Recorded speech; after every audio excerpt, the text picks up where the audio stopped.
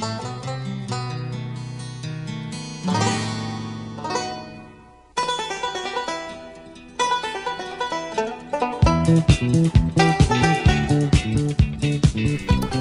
and welcome to another episode of the Cover Zero podcast, the show where I cover the least in the best way possible.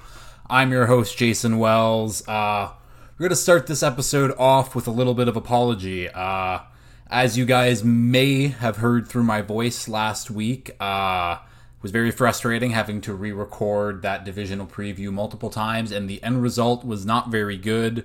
My internet connection has not been great. My roommate decided to change the internet just because he got a better deal, and the internet has suffered because of that. Is what it is.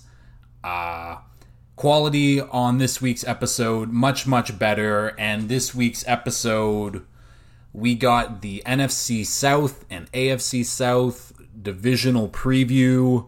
And joining me is Moub. Moub, haven't had him back on a while, but as the resident Panthers fan, who else but him to bring on? And yeah, other than that, we'll go over the NFL weekly update as always, starting with the NFL Hall of Fame game, the first preseason game of the year.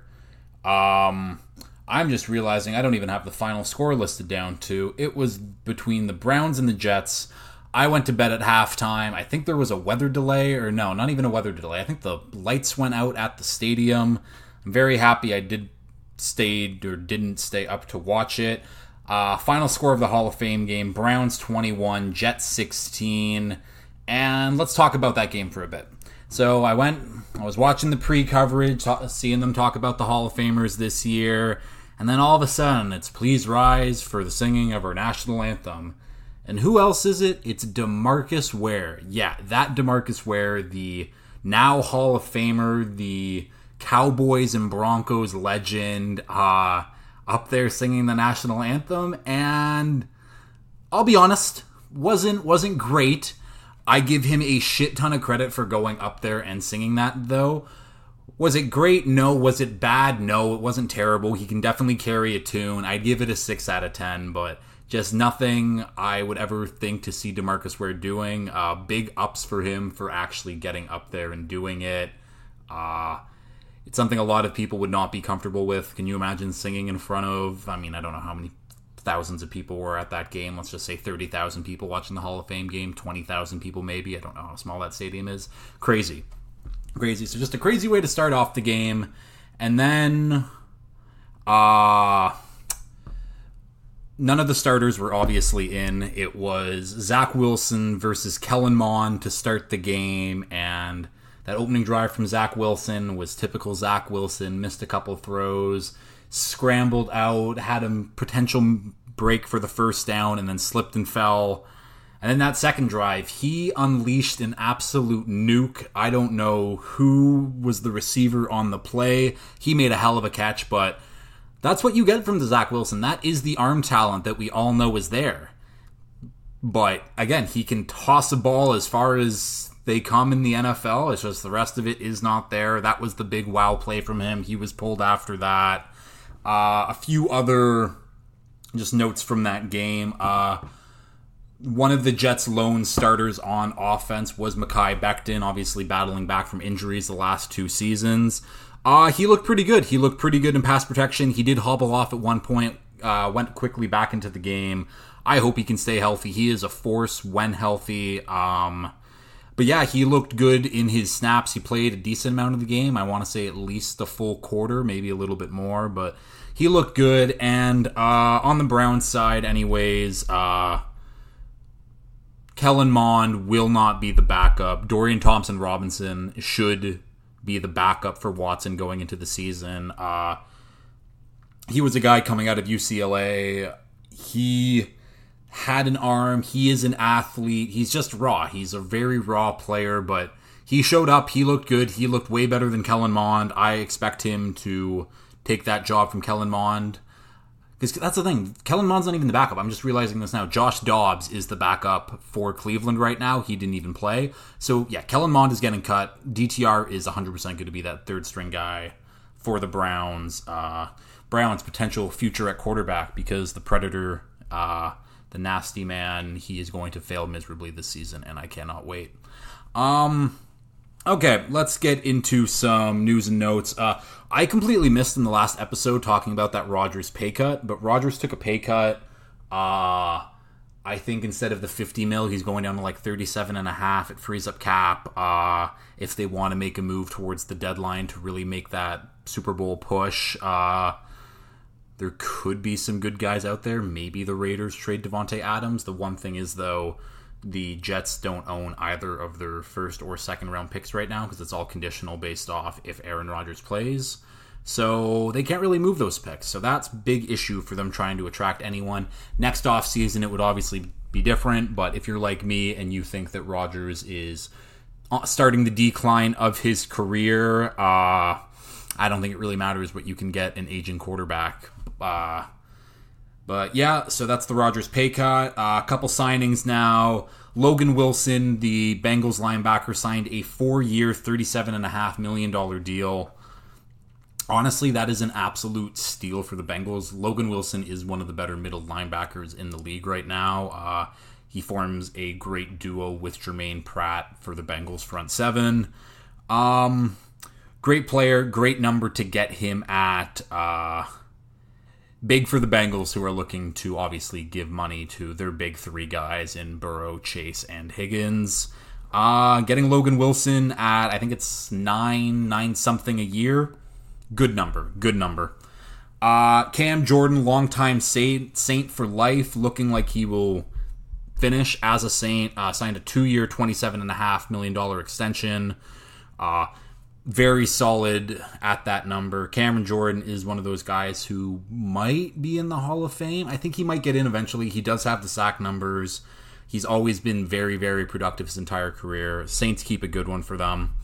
And speaking of the Saints, running back Alvin Kamara has been suspended for 3 games for his incident at the 2022 Pro Bowl. If you don't remember what happened, basically Alvin Kamara's group of friends, I mean, you shouldn't even call a group of guys who beat up one guy your friends, but his friends, his crew that he hangs out with, they just beat the shit out of some fan in one of the Vegas casinos.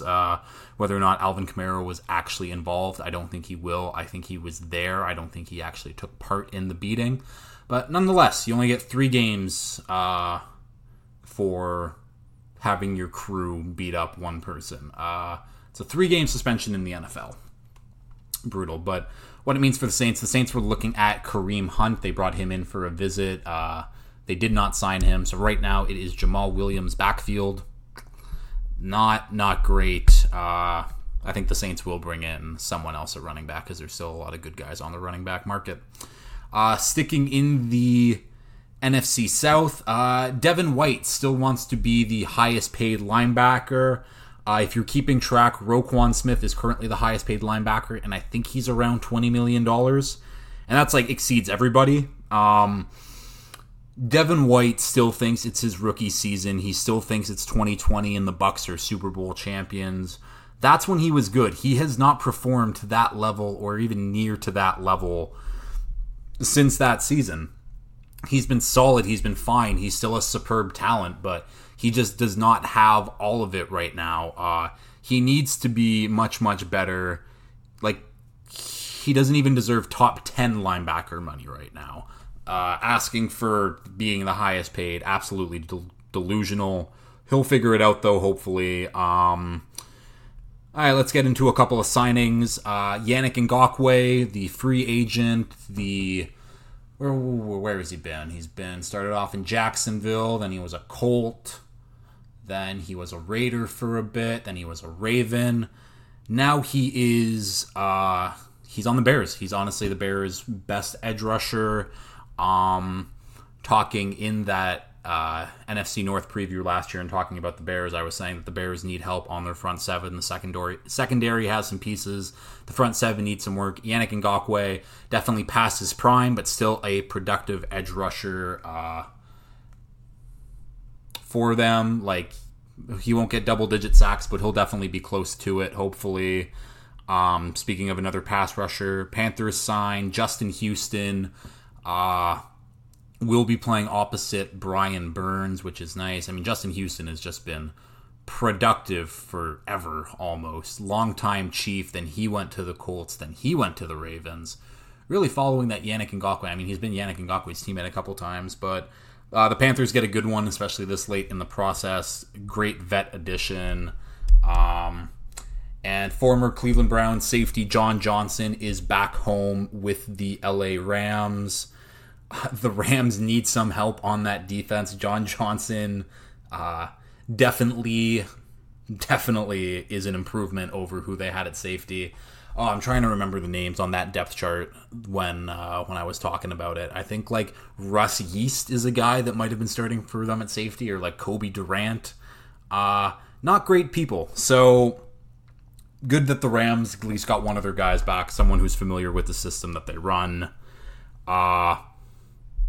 New Atlanta Falcon Jeff Okudah was carted off at practice. However, it was not as serious as people thought initially. He's expected to be back early on in the season. It's very good news for the Falcons, who are relying on Okudah to take that step that people thought at his draft projection. We'll talk about more in the NFC South preview with him, but he needs to have a big year for the Falcons, for this Falcons defense and secondary to hopefully be what it could be, because I sneakily like the Falcons defense, and we'll talk about that more in a bit.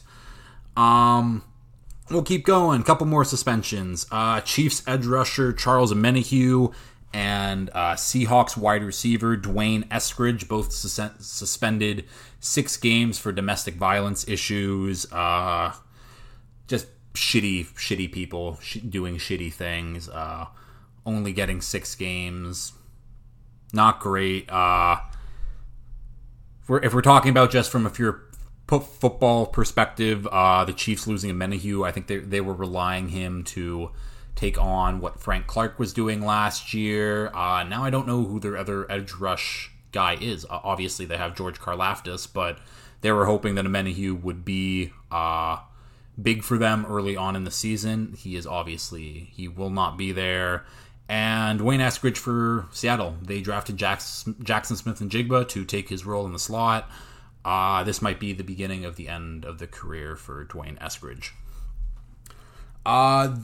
The first official NFL depth charts came out today. Nothing really notable except for one. The Buccaneers put out their depth chart and had the quarterback, QB1, listed as Baker Mayfield or Kyle Trask. There was a little literal or in the depth chart. It was Baker Mayfield, QB1, and then or Kyle Trask in the QB2 slot. But obviously they're still undecided. When you're picking between ass and cheeks, it's kind of what you get. It won't be great for the Bucs. And Moub and I did an excellent job of explaining why it is not looking good for the Bucs. And lastly, we got some few smaller signings from around the league. Lions have signed Teddy Bridgewater to be their backup quarterback, obviously with Hendon Hooker still coming back from his knee injury that he suffered in college. This gives them a reliable backup behind Jared Goff. Someone who's, again, solid, won't elevate, but he won't sink the ship, hopefully. Kenyon Drake has signed with the Colts after Jonathan Taylor kind of holding out, missing practices, and with the injury of Zach Moss, the Colts needed to bring someone in. Kenyon Drake is that guy. The Eagles have signed Miles Jack and Zach Cunningham, giving them some linebacker depth. Both Jack and Cunningham were both high-round picks at one point. I think they were both day 2 picks. I don't know if they were... I think Miles Jack might have snuck into the back end of round 1. I'm trying to remember. Either way, good linebacker depth for the Eagles. I'm just interested where Nakobe Dean is going to play. And I think Nakobe Dean is a player that a lot of us enjoyed. We thought he was very versatile, could cover any move all over the field, very instinctual. And I don't know if he's getting lost in the shuffle here, but he's going to have to fight for some reps. The Vikings have signed former Patriots first-round pick, N'Keal Harry, to their squad. N'Keal Harry does nothing in terms of catching the ball. He is a good run blocker, though. Interested to see what he can do. A little bit of a nothing signing, but it is a name. He is a former first-round pick. Speaking of former Patriots, Trey Flowers has signed back with the Patriots after spending last year in Miami. He only played 5% of the snaps for Miami. I don't know if he got hurt. I'm trying to remember. Either way, it's a guy who knows how to, his best years were in that Patriot system. It's good depth. That's all you can say. It's a good depth piece. The Dolphins, after looking in the defensive tackle market, trying to find some more depth, they signed veteran Deshaun Hand, who previously played for the Lions. Again, just solid depth. We already have our interior starting three with Wilkins, Seiler, and Davis. This just gives someone who can come in and take some snaps when those boys need a rest. And last signing, long-time tight end, just tight end in general, Mercedes Lewis has signed with the Bears. He was originally a first-round pick in 2006. He will be going into his 13th NFL season. Am I doing that? Oh, no, I'm way off. He will be going into his...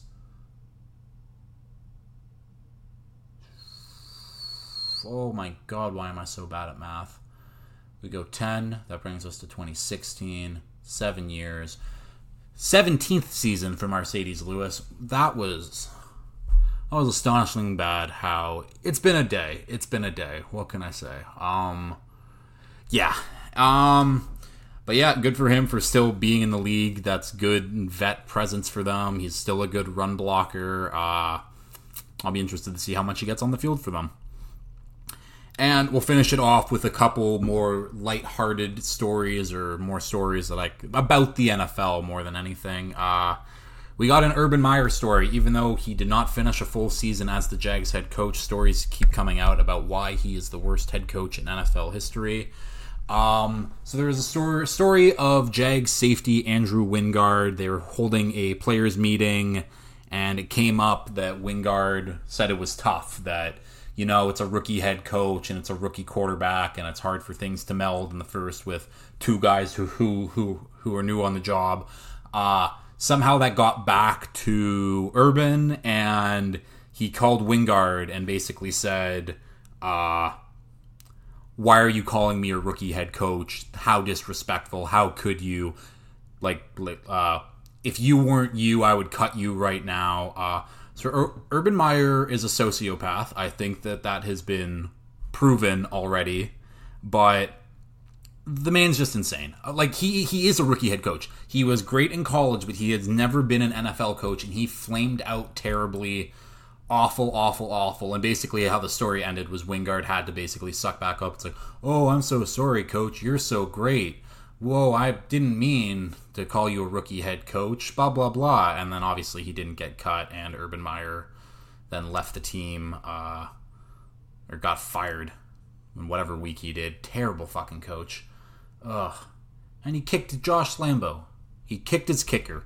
And last story on the day, this literally just happened today, but Colin Cowherd put out a list of quarterbacks who can't win a Super Bowl, and on this list, he explicitly named on air Dwayne Haskins. Dwayne Haskins, who tragically passed away, I think, 16 months ago. Brutal death, but yeah, just... I don't know who it was. Was it the intern putting together this list? Because what the list was it supposed to be, I think, high-round quarterbacks drafted since 2013, and just, a big list of them, of guys that can't. Because the whole list was, Paxton Lynch, Johnny Manziel, E.J. Manuel, Dwayne Haskins, either way, there was a bunch of guys like that on the list who don't even play in the NFL anymore and haven't for a while. Blake Bortles, who is notably retired. Obviously, they can't win a Super Bowl. So the list got passed through, and first of all, there was also a error on that. It was quarterbacks who can win a Super Bowl, and listed all those guys. Cowherd said on air that obviously it was supposed to be Cant, but it was just a big list of quarterbacks who haven't been in the NFL, and no one penned through and took out all the guys who aren't even in the NFL anymore. Just lazy.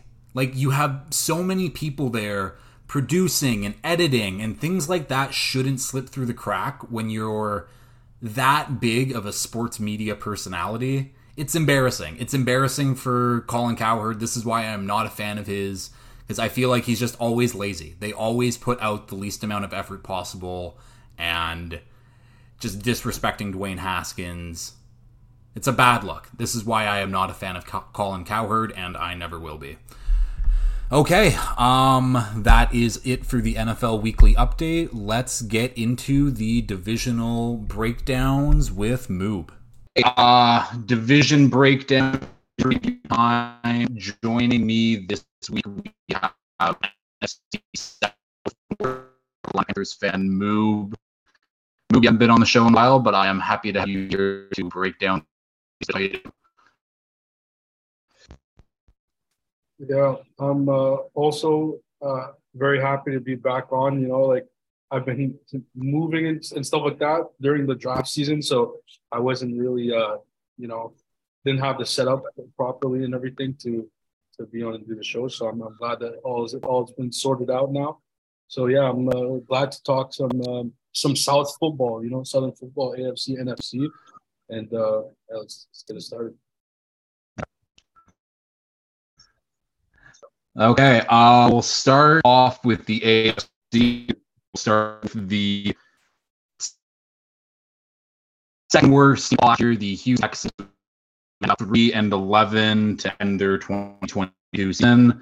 Notable additions for this offseason: Robert Woods, G. Ward, Sheldon Rankins, Shaq Griffin, Dalton Schultz, and Devin Singletary. For the notable losses, Agonia Okoronkwo and Brandon Cooks. Obviously, that doesn't include their draft classes, because that was the Texans. They seemingly have to be a few. Drafted Will Anderson as well. He will hopefully be that building block for D'Amico Ryans, who is also another huge ad for them. I'm enjoying where the Texans are going right now. I think that they're a young team and they have building blocks, and I think they're trending up for right now anyways. Yeah, I agree. See, for all the clowning we did this time last year, they're taking the right steps in the right direction. Like you said, really good young coaching staff. D'Amico Ryans should, light a charge in that defense, that really young defense. I like their pieces. I really like their draft, getting a cornerstone quarterback, cornerstone defensive player. Put that alongside Derek Stingley from last year. And, I really like the moves. Now, will they be competitive this year? I don't think so, but I don't think it's really about this year or maybe even next year. I think they're finally rebuilding for the foreseeable future, next 3 to 4 or 5 years, which is something they needed to do for the last couple of years now. So we're glad to see them finally take those steps in the right direction.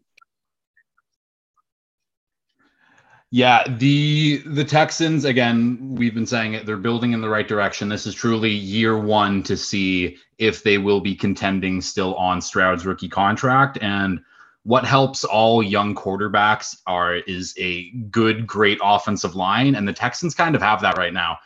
I don't know when it happened, but the Texans have a sneaky good offensive line. Obviously, Laramie Tunsil, one of the best left tackles in football. Kenyon Green, young guard. They drafted Juice Scruggs out of Penn State, so he'll be center. Shaq Mason, one of the most solid, dependable O-line in the league right now. And right tackle Titus Howard, who I think we all clowned at one point, but he has solidly developed into a very good young tackle for them. But other than that, that is their building block on offense, and they got that run game with Amy Pierce. The team is just very, very young, especially at the wide receivers. And that's kind of one of my first knocks on them, is they are still a very, very young team. A lot of these guys have to play their ass off. Like John Mechie, Nico Collins, they just drafted Tank Dell. One of those guys should step up to be the number one guy, but I just don't know who it's going to be. And Stroud's going to have to figure that out for himself. Yeah, he's definitely going to have to figure it out. They have a real young, inexperienced receiving core. But I mean, I think I'd much rather at this point have a great offensive line and then figure out the receiving pieces along the way. You don't Yeah. want your Yeah. young quarterback get beat up, and year 3, year 4, he's already starting to feel the effects of about a whole line. So yeah, well, at least they have that building block up front, and they can just rely on the run game and play action for now, and then slowly but surely add to the permanent in the next couple of years. Mm-hmm. And I mean, even though they did add Will Anderson in the draft, that's kind of their only major addition, hoping that Will Anderson is that dude. Garrett Stingley is the guy that they hope that they drafted. There's a lot of holes on this defense, and I think that will be the downfall of them. I think D'Amico Ryans will do a good job, but you look at the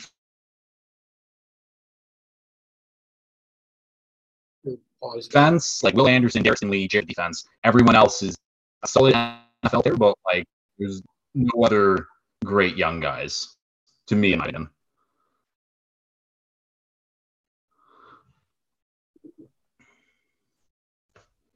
But sorry. Oh no, I just said I agree.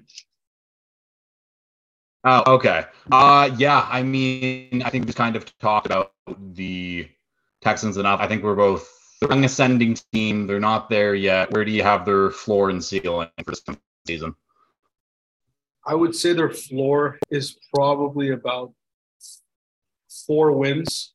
I mean, things could go really bad. Again, the offense leaves much to be desired. Their defense as well. So again, they're still rebuilding. So I'd say the floor is about 4 wins, and I would tap their ceiling out at about 7. I think that for that to happen, everything would need to go according to plan. Like they would need CJ Stroud to be who, like many like scouts thought that he would be, right? Like being in the top 3 pick in the draft. You always want those guys to turn into franchise players and stuff like that. So yeah, I mean, if everything's according to plan, if Will Anderson's a stud, if John Mechie could make himself a real reliable receiver in the NFL, and Damian Pierce can continue to run the ball like a madman, then yeah, I see them being from that 7 win to 4 win kind of tier. Yeah. I think that's kind of pretty close to what I have their floor. I didn't do like specific win totals with my floor and ceiling, but the floor is like top 10 pick. I don't know if they'll be bad enough to be in those top 5 teams, but with that being said, I don't think there's a lot of teams that, other than maybe the Cardinals, and then we'll talk about the Bucks coming up, that are truly bad. So I think top 10 pick, I think they'll be a little bit worse or a little bit better top 5. Ceiling anyway, kind of like you. I have around 500, whether that be 9-8, 8-9, 7-10, somewhere around that mark. Is if things do well for them, if Stroud is that guy, if the run game gets going behind that offensive line, if one of the receivers play like takes that step up, separates some other guys, if Will Anderson comes in and is that dude immediately, got pieces. It's a weak division too. But I think around 500 is kind of their limit. I don't think they'll push for the playoffs or even the division. And with that, I guess let's move over to the Indianapolis Colts. I thought the Colts were going to be a playoff team last year, bringing in Matt Ryan. I was like, oh, run game, their offensive line's still pretty good. Watch out for the defense. That all fell apart immediately almost. Matt Ryan gets benched. Mike Wright gets fired. Saturday gets hired. One win. They blow some amazing losses to the Vikings. Now our stage 1 of a rebuild. Frank or their GM keeps his job. Notable additions anyway. Samson Cam, kicker Matt Gay, and Gardner. Really a lot there. Notable losses. Okereke, Stephon Gilmore, and Paris Campbell, along with Matt Ryan joining the CBS booth. Let's start off with the good, though, Moub, and I'll let you take control of what do you like about the Colts this year? Gosh, oh, right. So what I like about the Colts this year, I mean, is that they finally stopped going for these veteran, old-ass trash quarterbacks that's not getting them nowhere. You know, like I really like them taking a shot at Anthony Richardson. Like, worst case scenario, if he doesn't turn out to be the player that you want to be, he has the type of floor that you're going to be right back in the same pick where you were previously getting it. So if he turns out to not be an NFL caliber quarterback, I'd imagine they'll be right back in the top 5 in the next couple of years, you know, so they can get another QB if they want. So I like them going for it. I like them swinging for the fences. Now, do I think they're at the same level as the Houston Texans in terms of like for the future? No, I would probably slightly peg them just a tad below, just because I prefer the building blocks on defense and the O-line. The Colts had a really strong O-line for a few years, but some of the guys retired, some of the guys have taken a step back, and yeah, but overall, I think similar to the Texans, it's going to be a long rebuild for a couple of years, but I certainly like the way they approached it and the way they're going right now. Yeah, and I mean, I guess let's just talk about Anthony Richardson. I mean, I feel like he's been comped to your guy Cam Newton, and he does have those similar traits. He's a mobile quarterback, cannon of an arm. I did episode that chance to have a better rookie season than his rookie year, which is definitely a take considering Cam Newton's rookie year was absolutely insane. But there's pieces on this offense, especially fancy, to come back and be that dude running back in the NFL. I'm a fan of Michael Pittman. I don't think he's the wide receiver 1, but he is a very good high-end wide receiver 2. Alec Pierce flashed in his moments. They drafted Josh Downs.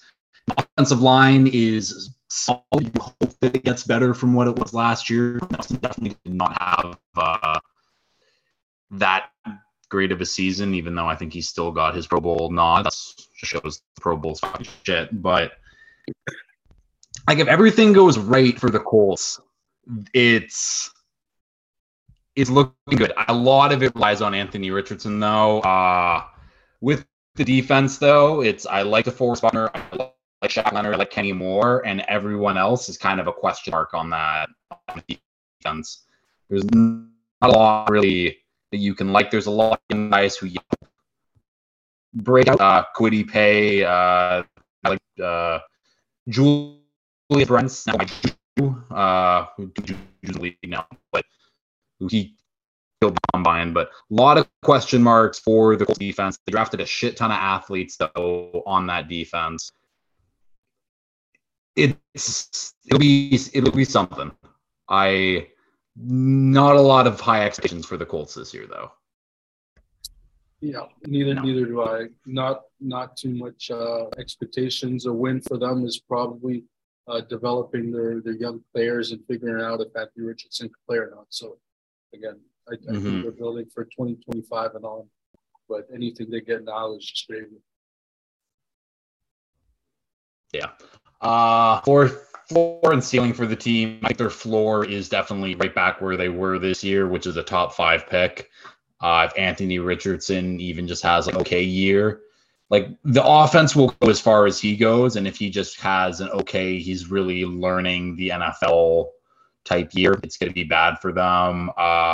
Ceiling, though, again, I think like the Texans, they can be around 500. I think probably below 500 is the real answer. There's no way they have that 9-8 winning record, but if Anthony Richardson, I just said it, the offense will go as far as he goes, the team will go as far as he goes, and if he's absolutely incredible, like a lot of people expect him to be, it's going to be hard to stop that offense.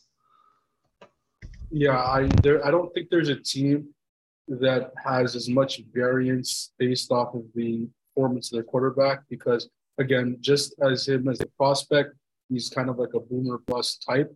So if he is what his ceiling could be, then the ceiling is for this team, even this season, maybe be 9 wins, which would be insane after the couple of seasons they've had with the veteran QBs that they've had.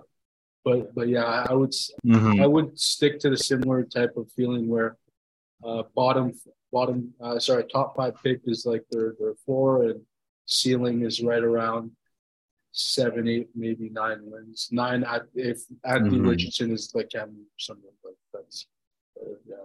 that's what I guess. Yeah. And I guess I should add before going on to the Titans here, but they did hire Shane Steichen to be their new head coach, obviously, the Philly offensive coordinator. So you see what he did with Jalen Hurts over there in Philadelphia. You would hope that he can translate a lot of that to what he'll hopefully do with Anthony Richardson. So I bring up the coaching hire before we moved on.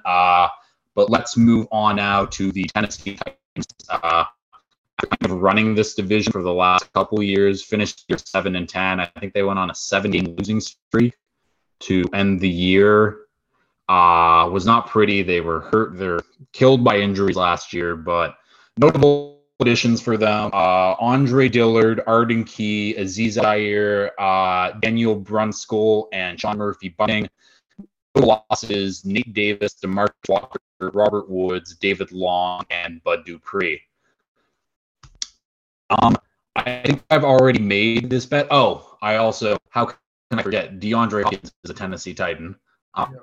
I definitely made this before that happened, but I've already made the bet that the Titans are going to win this division just because Mike Vrabel is the only thing that I need to believe in this Titans team. And if they're healthy, if Derrick Henry is the Derrick Henry we've seen, the best running back of this generation, they'll keep going. I think that defense is still very, very good, but I mean, Ryan Tannehill, quarterback, the receiving options are definitely better now that Hopkins is there, but there's a lot to be desired coming from the Titans right now. What are your thoughts on that? Yeah, so I actually feel like a similar way to for the Titans. Like a lot of people are like, this division's horrible. It's going to be the Jags running away with it, and I'm just sitting here thinking like, with the scraps of the team that they had last year, they almost won a division, and they're only going to get better. Yeah, you just said like the notable like departures, like they didn't, Robert Woods. I'm sorry, he didn't do much. Like Bud Dupree, yeah, okay, whatever. But like they're only going to get healthier. They're going to get their guys back, and like Treylon Burks is going to be second year in the NFL. He should develop. Got DeAndre Hopkins.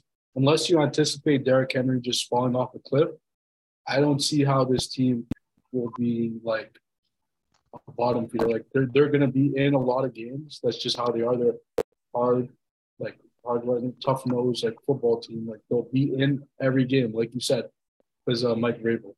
So I don't know if I'd say they would win a division, but they're definitely going to be competing well into January for the AFC North. AFC South for sure. Yeah. I mean, I think where the Titans did they not have like one of in like week 7, 18 a chance to play the Jags for the division to win the division essentially last year? I'm pretty sure they did. Yeah. Like they finished. Yeah. Again, like you said, they finished on a 6-game losing streak, and I think it was they played the Jags and they lost them twice. So those results flip, and there's the division winner right there. It's a different, exactly. So I want to talk about this defense. I really like this Titans defense. It obviously with Jeffrey Simmons, he got a big bag in the offseason. But someone who doesn't get a shine he really deserves is Harold Landry, the third. coming back. He's back-to-back like season-ending injuries. I know he missed all of last year, but I think his last fully healthy season, he had 16 and a half sacks. This man is a terror off the edge, and people will forget that if he's fully healthy for them. I'm expecting the defense to be great. Chris Fulton, good young corner, drafted Roger McCreary last year. He needs to step up, and now they at least have help with some depth in the secondary with Sean Murphy. This is a very good defense, and I mean, I keep saying it. You have a good defense, you have a good run game, it's to control the clock, it's the Patriots' method. It's why the Pats are still competitive in all these games, even though they got shit play at quarterback. It's good run game, good defense.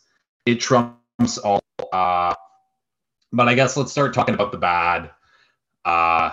The bad is Ryan Tannehill at this point. If they had anyone else in at quarterback, I would be confident in this Titans team to potentially win this division. Hell, I already bet them winning the division with Ryan Tannehill at quarterback. He's hurt a lot at this point, and it is what it is. They hopefully drafted Will Levis to be his replacement, but I don't think you want him playing at all this year. But it's really, if Ryan Tannehill is my big issue for them. And the offensive line. The offensive line does stink. Andre Dillard gets a chance to actually play left tackle after being on the fucking Eagles forever. And they drafted Peter Skronsky. I don't know why, but ESPN has Skronsky as their left guard, even though he should be the right tackle, especially since NPF got suspended for 6 games for gambling because he's a bozo. But yeah, Tannehill and the offensive line. I still think the offensive line could be. I think the offensive line will be better than it was last year. I can say that. Yeah, well, they would have to try really hard to be worse than what they were last year.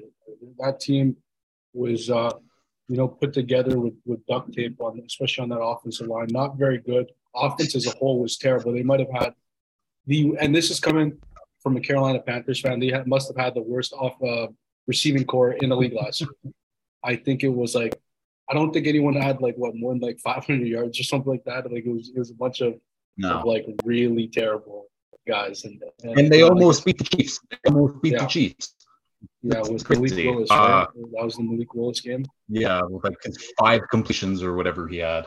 And Mahomes, I think, threw 65 passes that game, if I'm not mistaken, something like that. Yeah, this is a team that will be a tough out. Let's go to a little floor and ceiling, though, for them. I think floor is a top 5 pick. I think the wheels could fall off very easily for this team. It really all relies on Ryan Tannehill and Derrick Henry. It really all relies on Derrick Henry, if I'm really being honest. If he goes down, there goes the entire offense. Doesn't matter if you bring in Hopkins. Doesn't matter if Burks has a big second year. If Derrick Henry goes down, that's it for them. So I think top 5 pick could very well happen. Ceiling, though, I think they can still win the division. Again, if everything goes right, if everyone stays healthy, no injuries to Tannehill and Henry, I think this is a way better team than they were last year. I think the defense is better. I think that the offense is better. Mike Vrabel is a hell of a coach. Could be nice for the Titans this year. Also could be terrible. That's why it's tough. It's tough year coming for the Titans. It's going to go one way or the other. I think so for the 4 for me, I think the only way that they'd be picking top 5 would be if they figured out after the first couple of weeks that season's over, nothing's going well, and then you just sell, whatever pieces are left on the team. Or if Derrick Henry's washed and DeAndre Hopkins washed, then in that event, season's over. You win 5 games, and you reevaluate it next year. But other than that, I think you're absolutely right with the chance of them winning the division for sure.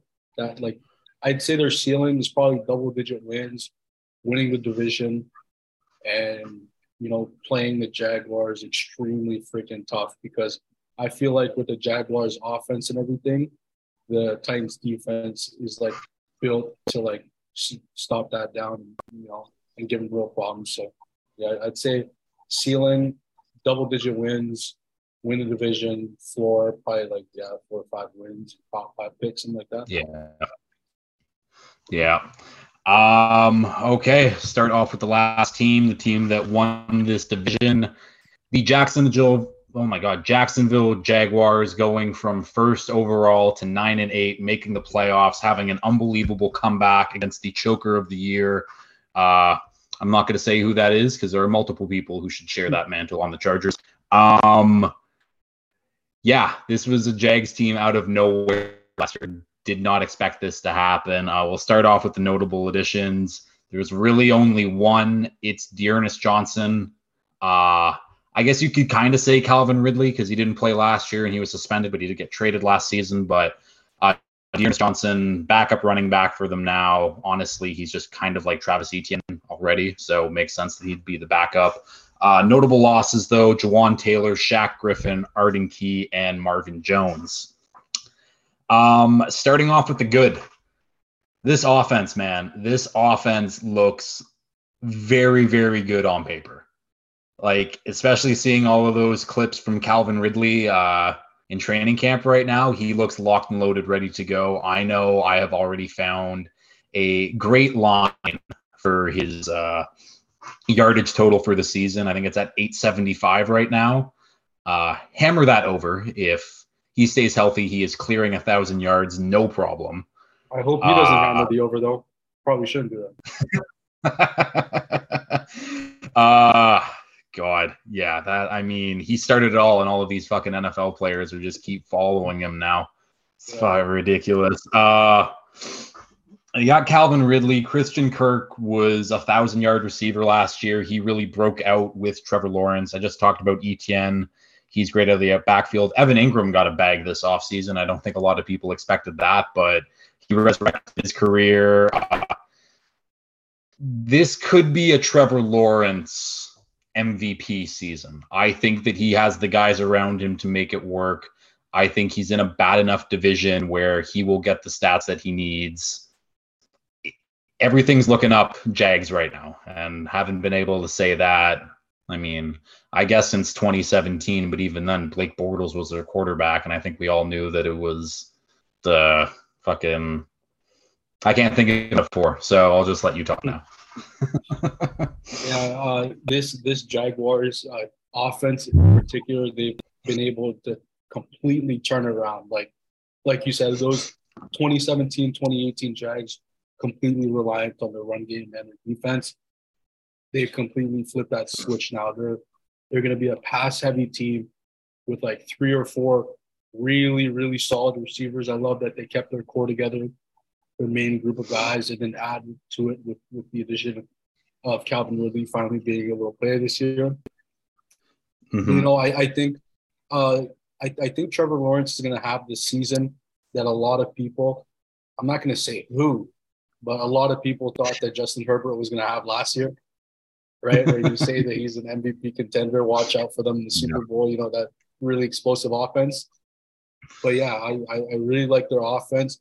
Their defense is no slouch either. Now, you can say what you want about choking. Was it choking? Was it good defense? Was it a combination of both? Who knows? It was a bad coaching, but their defense really got out after in the second half of that game against the Chargers. And they got some pretty solid pieces, like nothing to go get too crazy over, but I think their defense is good enough to keep them in games if their offense is firing for sure. So yeah, I really like this core, and I think they'll be good not only for this season but for many years to come too. Yeah, and we'll talk about some of those young guys on defense. Josh Allen is kind of the vet of the defense at this point, and even then, I think he was drafted 2019. Was he 2019? Yeah, I think he's 25 or something now. Yeah. So Josh Allen, they just drafted Devin Lloyd last season, right? And Trayvon Walker last season, because I think they had 2 first-round picks for some reason. Yeah, it sounds about right. Yeah, but Josh Allen, Devin Lloyd, Trayvon Walker, Tyson Campbell, who slowly emerging as one of the top young corners in the league. And then I really love Andre Sisco starting at them for free safety. He was a ball hawk at Syracuse. He's been a ball hawk for them so far.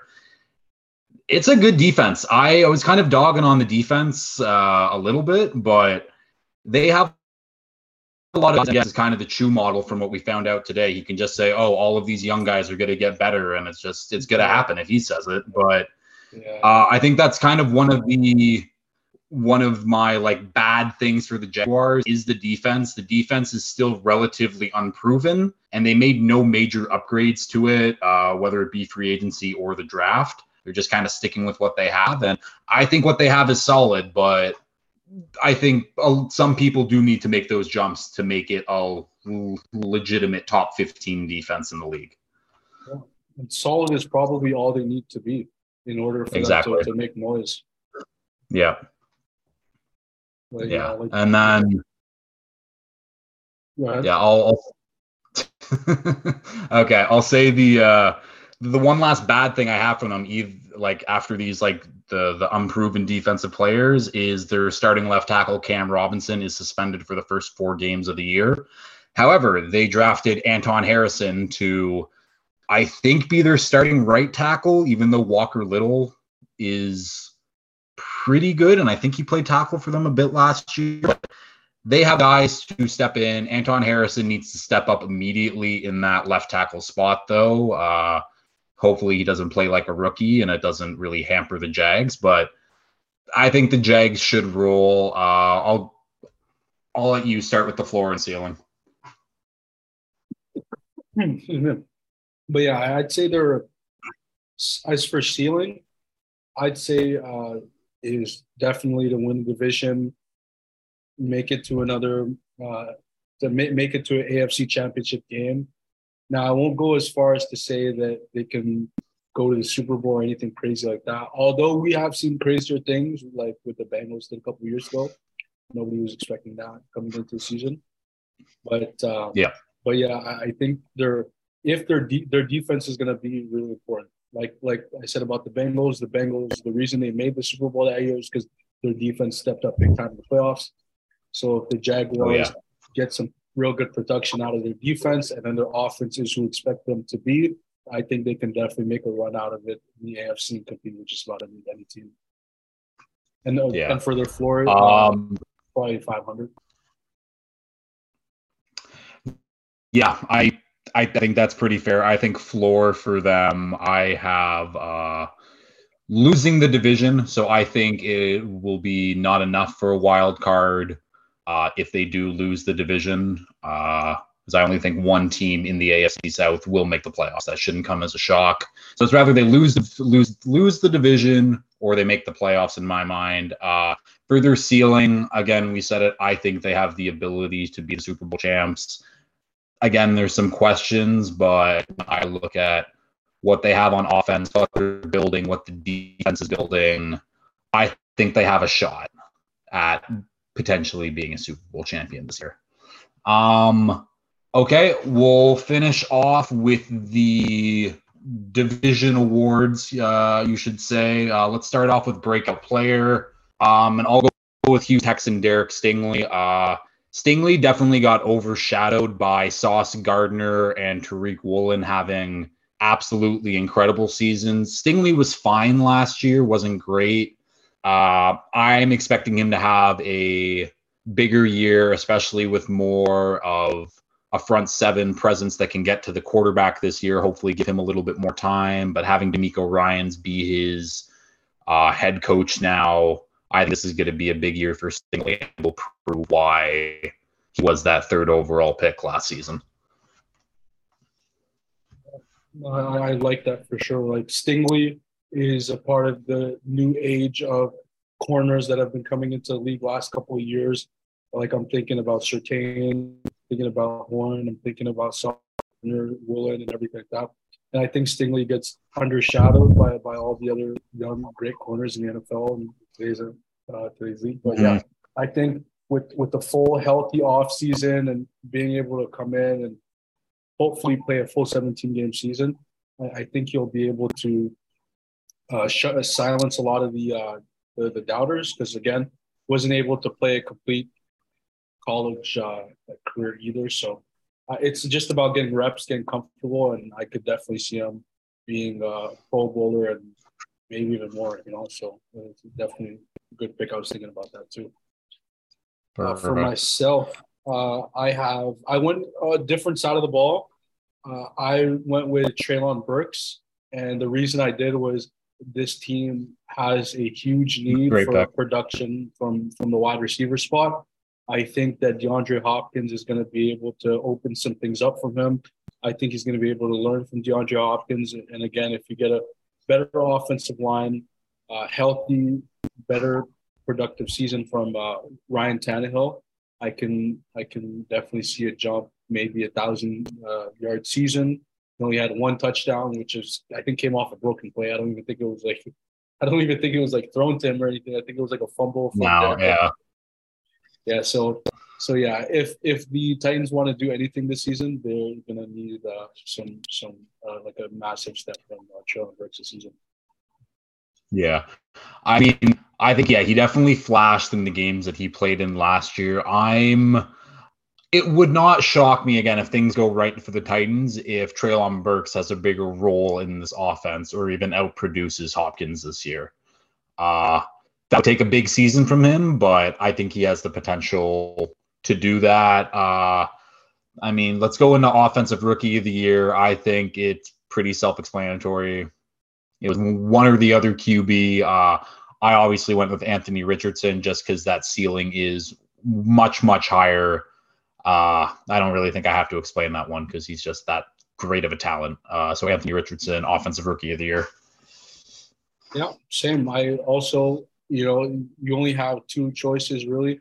I went with Richardson as well, and the reason is because he's liable to give you 1,000 yards on the ground and 10 touchdowns right out the gate. And even if he only throws for 10 to 12 touchdowns and has like 10 picks or something, that rushing production is probably going to take him over the edge. And unless CJ Stroud has this unbelievable, super efficient season, I think it's Richardson as the word to lose. Yeah. Well, since we had the same one, I'll let you start with Defensive Rookie of the Year. I'm assuming we'll have the same again. Yeah, so if you look at the defensive class for this division, there's not really much to choose from. I'm pretty sure the first 3 rounds, there was only one defensive player taken out of those 4 teams, which is Julius Brents. So, I mean, this is kind of like, like it really is his to lose. I mean, like, there's nobody else unless, like, there's some undrafted player that plays better than him, which is entirely possible, by the way. Well, wait. So you're picking Julius Brents as your defensive rookie of the year for this division? Yeah, there's who else was I'm looking at it, and the from the Will Anderson. Oh yeah. I'm tripping. I think what happened was I was looking at the draft class and I'm like, all right, the Texans their first round pick was CJ Stroud, CJ Stroud, and then I just like moved on to the next team, and I was like, all right, but yeah, but Julius Brent's gonna be sneaky though, really, he's gonna be real sneaky. I'm kidding. He is. He's gonna start with him anyway. So yeah, so I guess that's 2 defensive players in the whole division that were taken in the first 3 rounds, which is kind of crazy when you think about it. But again, Will Anderson, self-explanatory. I'm sure even if he has 3 sacks in the season, he'd still be the best defensive rookie. So. Probably. Okay, offensive player of the year. I'm going to go with the best offensive player in this division. It's going to be Derrick Henry. Derrick Henry stays fully healthy. He will have 10 touchdowns on the year. He'll have 1,500 yards. He will carry this Titans offense as far as he'll go. Derrick Henry, offensive player of the year. Yeah, I was considering between 2 players, Derrick Henry and Trevor Lawrence, and I really don't think it's fair to give offensive player of the years and stuff like that to quarterbacks because they just get MVPs and the position players get no love whatsoever. So yeah, I completely agree with you. Best offensive skilled position player in the division by a mile, maybe. I mean, I love Travis Etienne, but yeah, I don't think he's anything close to Derrick Henry. He's able to carry an offense to himself. So yeah, like everything you just said, Derrick Henry, definitely my offensive player of the year for this division. Mm-hmm. Defensive player of the year, I'm going to stick with the Tennessee Titans. I talked about him a bit already. It's Harold Landry. I think if Harold Landry stays healthy, he has the chance to have 12 plus sack season. He's done it before already, especially with Simmons taking up a lot of the or him getting a lot of the attention. It frees up a one-on-one matchup for him on the outside. I'm hoping that Harold Landry has a big season this year. Yeah, he's Harold Landry, like you said. When he's healthy, he's a difference maker. Question is, you just got to be on the field, especially when you have someone like Jeffrey Simmons, who's going to take up a lot of double teams for you, and free up a lot of that space for you to get one-on-ones on the outside. So yeah, it's a great pick. I'm also leaning on the Titans team as well. I'm just going Jeffrey Simmons because I don't want to overthink it. He's probably the best defensive player in that division. I mean, I don't think it's probably he's definitely the best defensive player if I'm really thinking about it. I think he's gonna have a huge difference this season. I think he's gonna be a catalyst to why the Titans have such a great season. So yeah, I'm going with Jeffrey Simmons as the defensive player of the year for that AFC South. All right, AFC South MVP Trevor Lawrence. I mean, I even said I think he has an outside chance to be the league MVP. So in the MVP in this division should not be that hard for him. So Lawrence MVP. Yeah, same here. Again, doesn't have much to compete with. The only other person is probably Derrick Henry, and how much impact is he going to have compared to the impact that Trevor Lawrence is going to have. So yeah, I don't. Again, I feel like a lot of these picks for this division, because it's so weak and so weird, that a lot of these players and picks and stuff are going to be similar to each other. So yeah, again, same with you, Trevor Lawrence. Okay, and to finish it off, division winner, I'm assuming we both have the same, and it is the Jacksonville Jaguars. Yes. Yeah. Jacksonville Jaguars. Okay. All right, that wraps up the AFC South. Let's move over to the NFC so we can talk some mad shit about some of these NFC South teams. We'll start off with, so this is the thing. I was trying to remember who actually came last in this division, because it was the Bucs 8-9, and then the Saints, Falcons, and Panthers all at 7-10 to finish one of the worst divisions in NFL history. Just everyone was just okay. I think the Falcons came last though, right? The Falcons. So it was Bucs, Panthers, Saints, Falcons. Oh, okay. I thought it was Saints, Panthers, but yeah, I think you're definitely right. So yeah, let's start off with the Atlanta Falcons. Definitely a season that not a lot of people expected from them. I remember this time last year in the offseason, a lot of people thought that the Falcons had an outside chance at being the number 1 overall pick, the worst team in football. They greatly exceeded those expectations, finishing 7-10. And let's start off with some notable additions. We got Jesse Bates, David Onyemata, Caden Ellis, Taylor Heineke, Jeff Okudah, Calais Campbell, Bud Dupree, and Mike Hughes. Notable losses for them, only Marcus Mariota and Isaiah Oliver.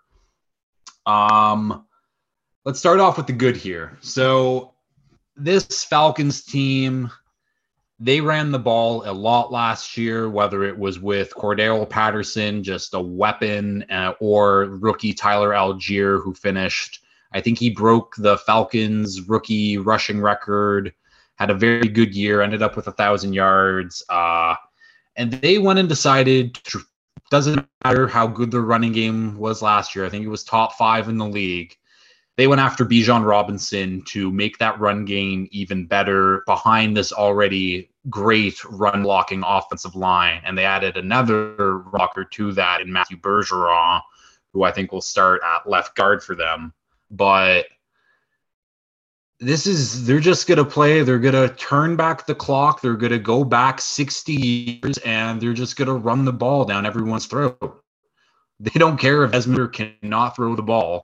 They are going to run the ball all over you.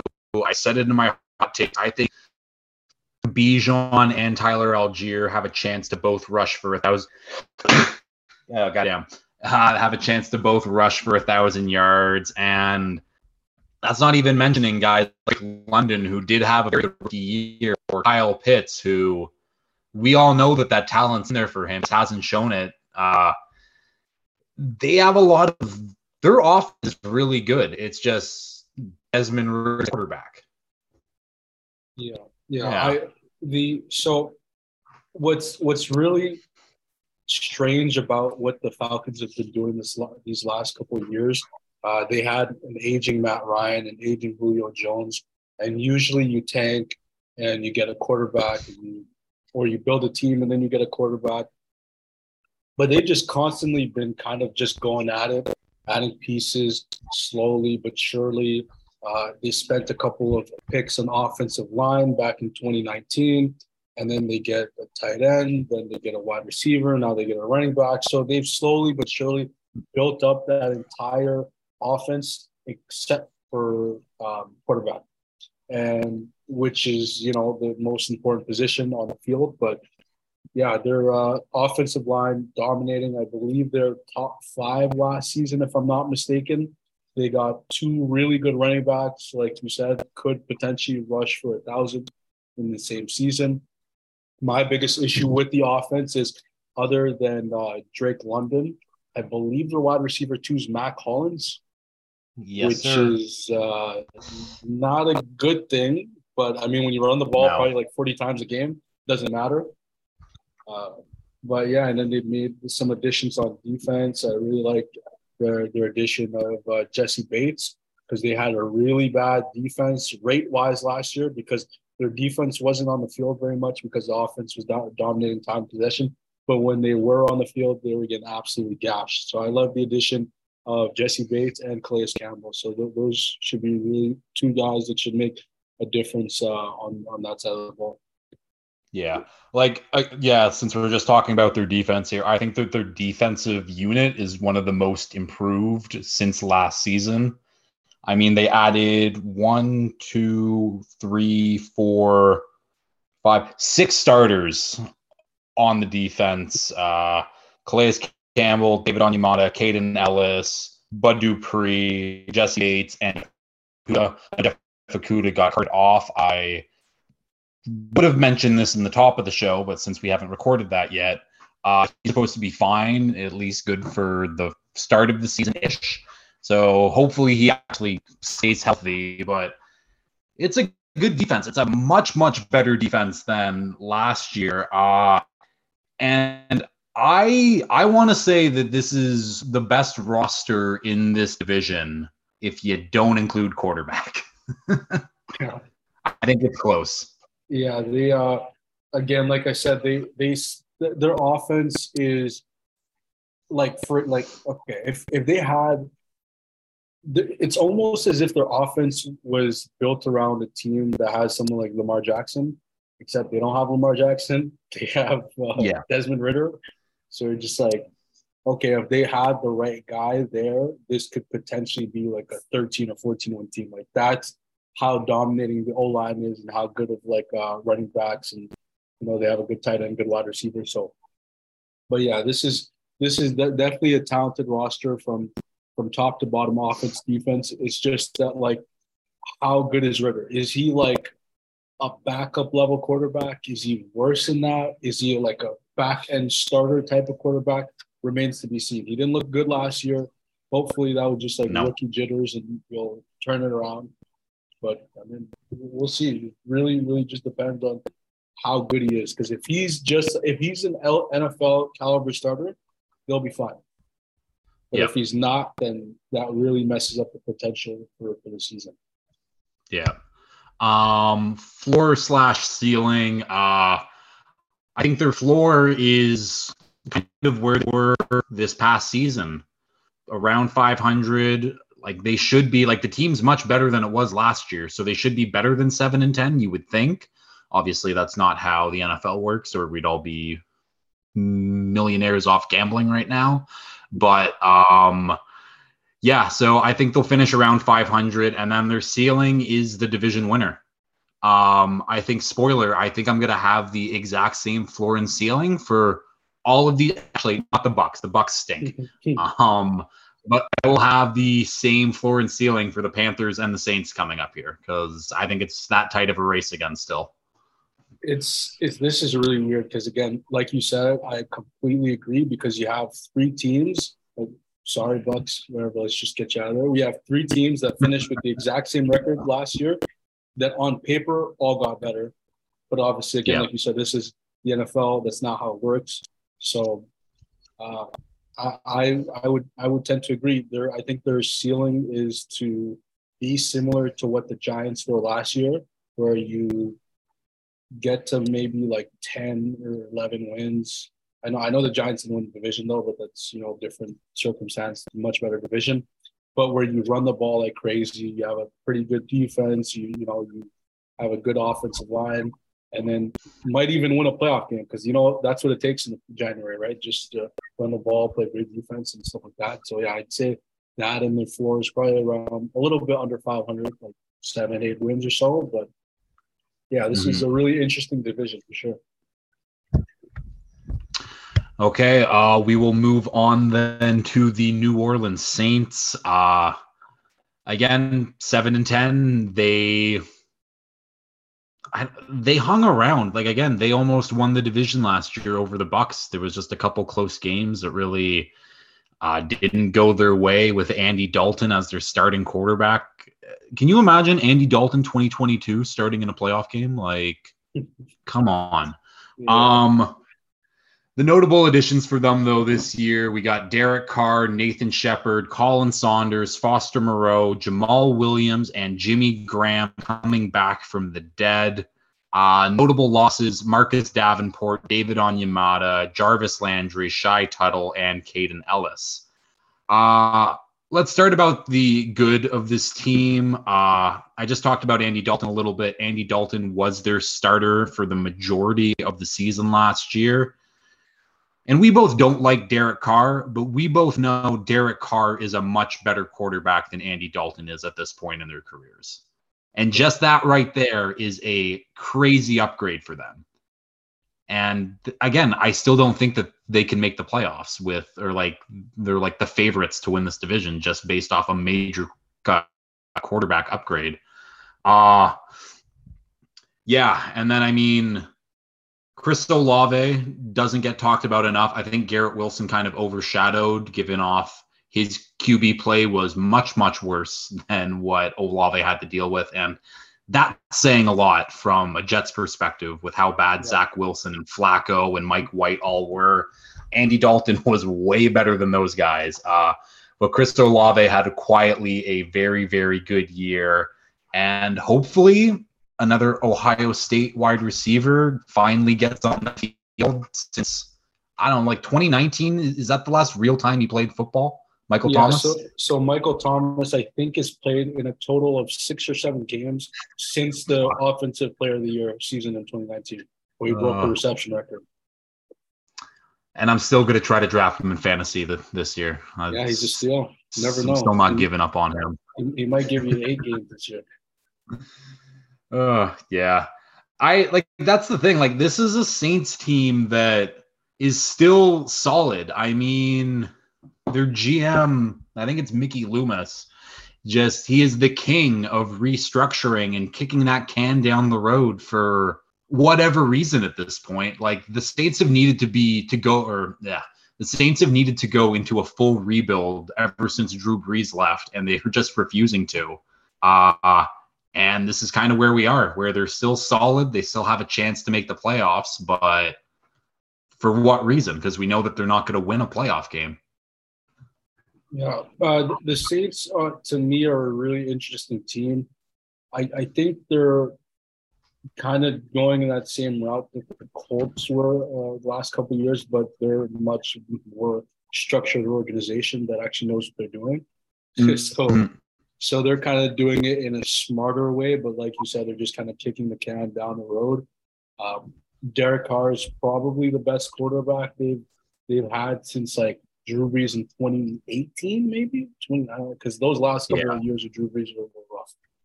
But yeah, this team, if you get a full season out of Michael Thomas, which at this point is might be even crazier than making the playoffs. Like, like winning the division is okay, but getting like 10 games out of Michael Thomas might be even wilder than that.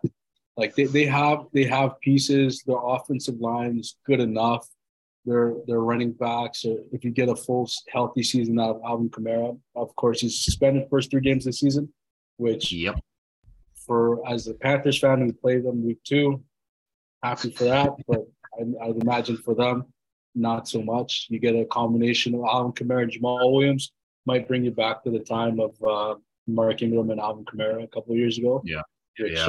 Which is good for them. Defense was really like sneaky, really, really good last year. Like that was kind of like the side of the ball that kind of carried them to seven wins last year. And when you hear someone saying carried to 7 wins, that's like really bad.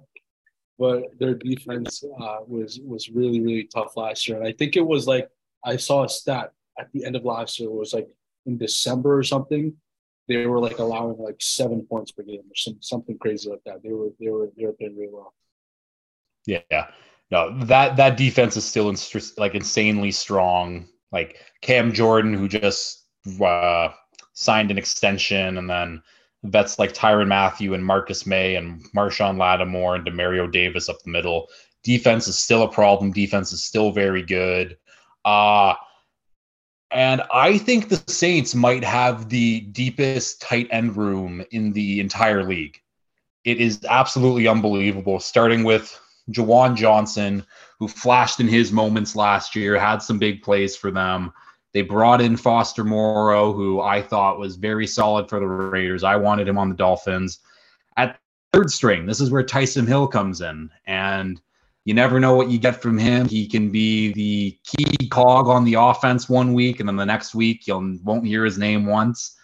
And then for some goddamn reason, here comes Jimmy Graham after not playing any football all of last year to come in and for some reason be their 4th-string tight end. I have no idea what he's doing here, but good for him for being back on the Saints. But that's honestly, those are 4 tight ends who like I could all see getting like pretty consistent reps, which I don't know why you need 4 tight ends in this day and age. Yeah, that was really strange. Like I saw, I think it was either ESPN or NFL. They posted Jimmy Graham's back with the Saints, and then I think they said something like what are his stat predictions, or do you think he'll be able to turn back the clock? And they're showing highlights from him on the Saints, and I'm just like, this was from the Obama administration, okay, guys? Just forget it. Like this was 10 years ago. We're talking about here, like these highlights so long ago. And I don't know. I mean, good story for the fans, I guess. Get your Jamie Graham jerseys back out, but yeah, I really don't know what they're doing with that one. But it's funny though. Yeah. I guess let's talk about a little bit of the bad. We've already kind of brought up some issues. Alvin Kamara is suspended for the first 3 games of this season. Michael Thomas is just the biggest question mark in the history of the league. We both don't really like Derek Carr, even though it's still an upgrade. And I think the last thing we need to touch on is Dennis Allen as the head coach. I just don't. I think he is what he is. He's a good defensive coordinator. He's not a head coach. He's had his chance to be a head coach when he was with the Raiders.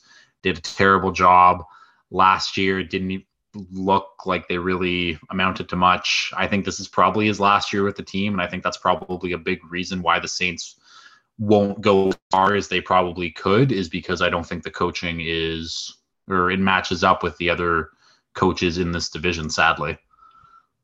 Yeah, I see Dennis Allen, completely agree. He's one of probably the best defensive coordinators in the league when he was with Saints to DC. But as a head coach, he's kind of just overmatched. I don't know if he's really built for this. Like, he's really, really good at calling the defense. The offense was an absolute mess last year. So again, if you want to point at, it's the quarterbacks, it's the position players or whatever. It was working with Sean Payton with the same team, right? So I don't know if you kind of – I don't know if they will fire him after the season. Things would have to go really bad. I mean, if they're like a competitive 500 type team. I don't see it, but if the wheels really start to come off and they finish much slower than projected, then I can definitely see them getting the can after the season. Yeah. All right. Well, let's talk about these floors and ceilings. I already said what mine is. It's around 500 for the floor, and it's the division winner for the ceiling. Simple as that. Yeah. Same here. I think floor division winners. I think they can probably be a double-digit winning team. Things would have to go right. Derek Carr is going to have to not be a pussy, and yeah, hopefully you go from there. And then the ceiling is, the floor is probably like where they were last year, just running in circle and just doing that. But yeah, I think it's about it. It's really, again, this whole division, you could say the exact same thing for. Yeah. Okay, let's move on to your team now. Carolina Panthers finished 7-10 last season after a terrible start to the year, where I think a lot of us thought that, hey, they were going to be picking first overall on their own merit, and nope, turns out you're picking first overall after a big trade up to finally hopefully get your franchise QB since Cam Newton. Let's start off with the notable additions. You guys got Adam Thielen, DJ Chark, Miles Sanders, Von Bell, Hayden Hurst, and Shai Tuttle. Notable losses: DJ Moore, Deonta Foreman, PJ Walker, and Sam Darnold. Moub, we'll start off with the good. What do you like about this Panthers team this year? So I really, really, really like their coaching staff that they put together over the offseason. They added, it was a lot of young coaches, a lot of coaches with experience, a lot of like former players that also joined the staff. I really like everything they did. Like on the offensive side of the ball alone, they have Frank Reich, Deuce Staley, Josh McCown, Jim Caldwell, Sean Jefferson is the wide receiver coach. Like, they have so much experience, and also they also have guys who can learn and develop underneath them. And Thomas Brown, a complete offense coordinator that they got from the Rams. So I really like the coaching staff that they put together. I think the ownership was like, we had a real clown show going on over here the last couple of years. Let me actually really invest my time, effort, and money into building the best possible coaching staff. So that's what I really liked. And then also love how aggressive they were going after the number 1 overall pick, because they were at the 9th pick, and you're not guaranteed to get a QB at that spot. They evaluated early on in the process, and they said, we got to get our guy, which I really liked. And then it did cost them DJ Moore, but that's the cost of business. You got to be aggressive sometimes if you want to go where you want to go. Mm-hmm. Yeah, I mean, you kind of just talked about the coaching staff, which I also have as one of my points. I think it's one of the best built coaching staffs around the league right now. Obviously, that's with nothing watched at all, but I still really like the coaching staff. One of the interesting hires from this year is they managed to poach Deuce Staley over from the Lions to be their assistant head coach / running backs coach, which I think is a great hire for them. But yeah, let's talk about let's talk about this defense. Panthers defense could absolutely go nuts this year, especially with them hiring Giro Evero to be the defensive coordinator this year. Like, big year for Brian Burns. I think Derek Brown finally got that mean streak back in him, and he looks like an absolute force again. Frankie Louvu was absolutely fantastic last season. Shaq Thompson still very solid. And then hopefully JC Horn stays healthy and is that corner that we all know that he is. Yeah, the defense is going to be really important this year, because they're going to be changing things up philosophically. Like, they were running a lot of 3-3-5 and a lot of weird college style defenses last year with their old DC that they got from Baylor, blanking on the name here, but Giro Evero did a really good job in Denver. Also was with the Rams, if I'm not mistaken, won the Super Bowl there. And I think they're going to be able to get some stuff out of the younger guys. There's a lot of linebackers and edge rushers, real athletic dudes that we've been spending picks on the last couple of years that haven't really popped.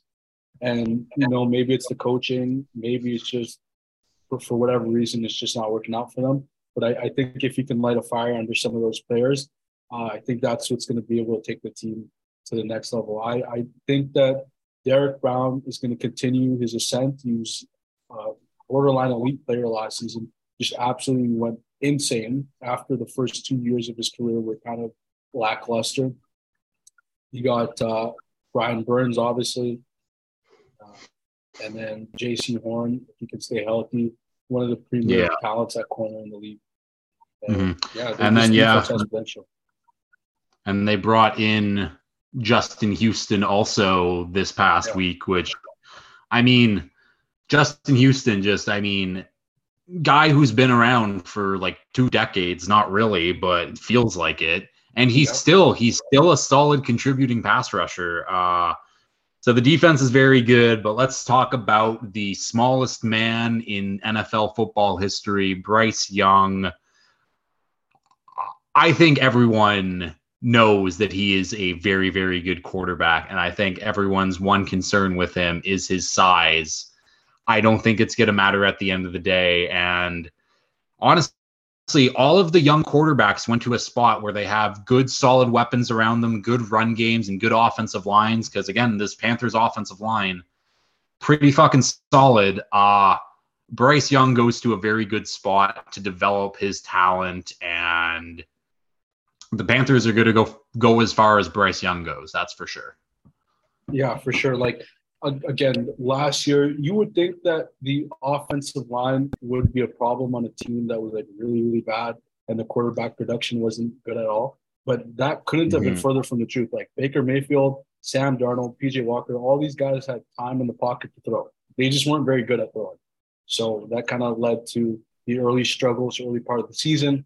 And then Steve Wilkes came in there and was like, hey, you know what, guys? We're a really tough football team, really good offensive line. Let's run the damn football. And when they finally started running the ball, they were running like 200 yards a game. They were absolutely gashing teams. They turned their season around off the strength of the offensive line and off the strength of the run game. Now, if you got a quarterback that even at the absolute worst case scenario could just be a game manager and a distributor and get the ball to your running backs, playmakers, tight ends, whatever, then I think that's exactly what you need. Control the time of possession, run it down their throats, throw it to your tight ends, your running backs, your wide receivers. Just move the chains, and I think they have exactly everything they need to do to get that done. Mm-hmm. Yeah, I completely agree with you. Again, it's going to be a very tight divisional race. Let's talk about the bad from this team for a little bit. The offensive weapons. They're good, not great. But relying on Adam Thielen to be your wide receiver one in the year 2023 is not a great thing. I will say, though, I think Terrace Marshall and Jonathan Mingo should be the 1-2 at the end of the year this year. Should definitely be starting over Adam Thielen and DJ Chark. That's for damn sure if they have any type of ability whatsoever. Yeah, Terrace Marshall really stepped up towards the latter part of last season as a deep threat because they were kind of using him early on in the season as running shorter routes and stuff like that. And that's really not his place at all. He's kind of one of those vertical guys who run post routes and, things of that nature. And he was really successful towards the end of the season when he was running those types of routes. Now they also have DJ Chark, who runs very similar type of routes and is also very athletic in his own right as well.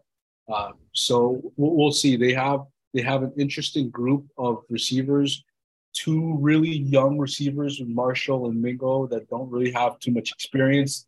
Laviska Shenault, he's kind of like a weird type of player, but I absolutely love. Just essentially like a Cordero Patterson type of player who's going to take snaps out of the backfield and run a bunch of screens. I don't think he ran a route past 5 yards last season. I think they're all bubble screens or handoffs or or wide receiver screens and things of that nature. But yeah, if they can get anything out of Thielen, if they can get anything out of him, like a 700-800 yard season, that would be a win. Mm-hmm. So we'll see. This is just a really weird receiving core. That is definitely for sure. And I think my one other note for the bad would be the depth in the secondary is not great. J.C. Horn is obviously unbelievable when he's healthy, and that's been the big issue because outside of J.C. Horn, you got guys like Dante Jackson and C.J. Henderson who have flashed but have never shown anything consistent. And for some reason, ESPN has Jeremy Chin as the backup right corner and not even starting at safety. Has he just fallen off and I haven't been paying attention?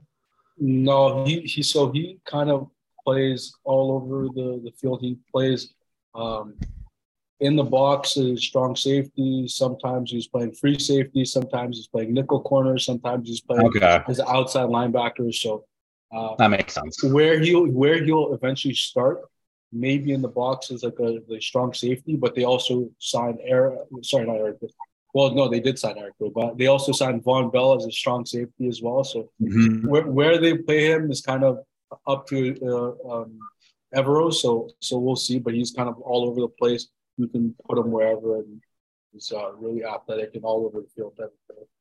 Yeah. Okay. Well, I guess let's go into the floor and ceiling. They're going to be around 500, or they're going to be the division winner. It's simple as that. I don't think there's going to be two teams from this division making the playoffs. I'd be shocked if that were the case.